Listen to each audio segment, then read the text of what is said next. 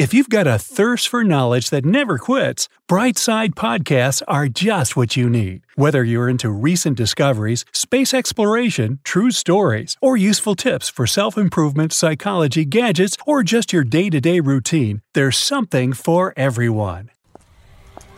Millions of people around the world go out on the streets and rooftops to look at the amazing cosmic phenomenon.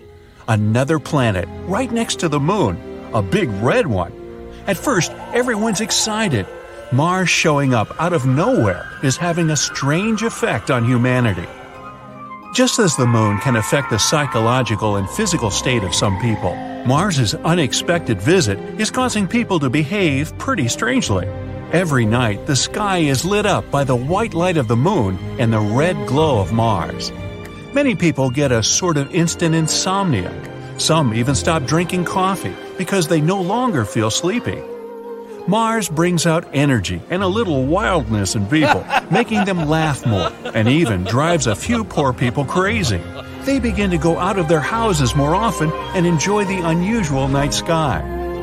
A few days later, everybody can see what's happening. Mars is getting bigger. Scientists announced that the red planet is slowly moving towards Earth. A collision is inevitable. Earthlings only have a few years left. A few months ago, a huge asteroid crashed into the red planet with such force that Mars simply flew out of its own orbit and went rogue. The chance that Mars would fly close to Earth was always going to be pretty high. After about 3 seconds of being announced, the news went viral, and panic set in. The situation's getting worse and worse. The closer Mars gets, the more it affects people on a physical level. Hundreds of videos pop up showing collision simulations of Mars and Earth. And there's no happy ending. Want to see what happens? One famous blogger asked her followers. The Earth's almost completely covered with water, and Mars is all dust, sand, and rocks. Then she puts a huge watermelon in the middle of her room. From the far end, she launches a bowling ball at it. Strike! Mars looks almost the same size as the moon now. It's about to come into the moon's orbit, and it's affecting the Earth's magnetic field. Floods, hurricanes, tsunamis, powerful thunderstorms. They go from bad to worse. Animals go crazy. Birds no longer migrate south. The polar northern lights appear in the Caribbean. The economy isn't handling the news that well. People stop showing up to work. Why wouldn't they? They just want to have fun and be with loved ones. There are enough resources on the planet to last until the catastrophe, so no one's even trying to fix the Earth's problems.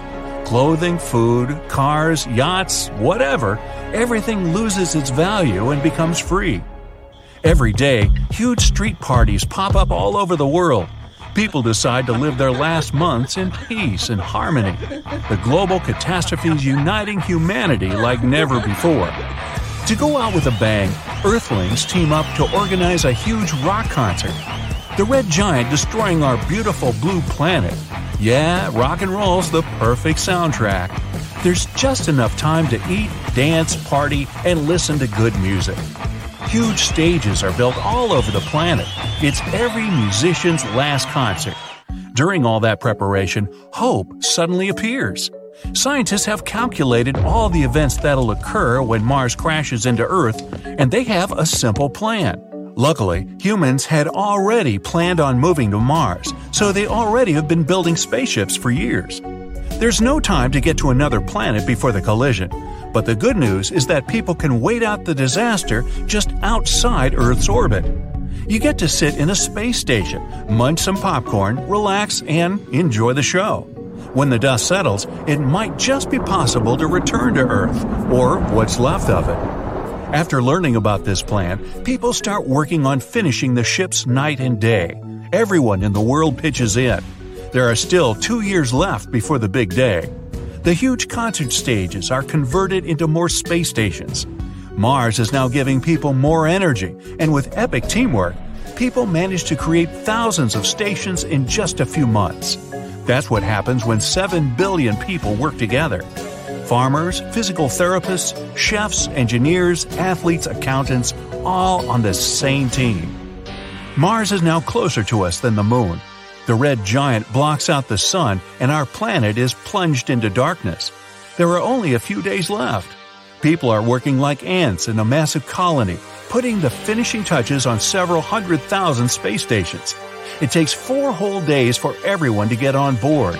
Plus, there's the loading of supplies, animals, fish, seeds, plants, vegetables, fruits, video games, fruit roll-ups. The red giant is scheduled to enter Earth's orbit in a couple of days. That's when it will really pick up speed. Mars is only a little more than half the size of Earth, but up in the sky, it looks infinitely huge. The ships start taking off. People take a last look around, memorizing every inch. In a few hours, it'll all change forever. The stations fly up far enough away to clear any orbits. 2 worlds colliding together should still have a soundtrack, though. Rock stars on every ship organize an outer space music festival. To the awesome sound of rock, Mars enters Earth's atmosphere and burns a thin layer of its own surface. This releases an incredible amount of energy. It gets faster and faster and smashes into the Pacific Ocean. A huge blast wave sweeps across the entire planet. Everything is lit up by flames, and everyone on the ships has to put on sunglasses to avoid being blinded. Our blue planet is turning into a fiery one. The dust of Mars mixes with the water of Earth. The force of the impact goes through the Earth's crust into the liquid hot magma. Hundreds of pieces of Mars, some the size of entire countries, are somehow floating in the atmosphere. The collision generates so much energy that all oceans boil and evaporate. Seas and rivers of molten metal are now spreading all over Earth. Days, weeks, months pass. A belt made up of bits of Mars forms around the Earth. It's like a fiery version of Saturn. It'll take a long time before it's safe to land back down, but humanity can't stay alive on the ships all that time. Food, water, and oxygen will run out after a few years. But scientists already have a plan. The ships flip a switch and become huge cryochambers. The ships are equipped with energy panels, and the roasting hot Earth's giving off a lot of energy. Totally enough to keep the ships working while everyone on board takes a few thousand-year nap. As soon as the planet cools down, humans will wake up. Hundreds of thousands of years pass. One day, alarms go off simultaneously on all the ships. People wake up, slowly. Their bodies are exhausted, but after a few billion cups of coffee, everyone's ready to go. Down on Earth, new continents should have formed, and the atmosphere is most likely way different. The planet might have lost its original orbit, so it might be spinning at a different angle. The seasons as we know them, gone. All the water on Earth evaporated in the first few hours. But there were huge glaciers on Mars, which might have melted on impact. Mars may have shared its water with our planet. The clouds of dust and dirt should have settled by now, and the ground should be pretty good for growing stuff on. All that magma probably spewed up a bunch of useful minerals and chemicals. It's going to be difficult, but humanity somehow must adapt to the new Earth. People are ready for anything. All the Earthlings run to the nearest windows to see what their beloved planet looks like after all these centuries.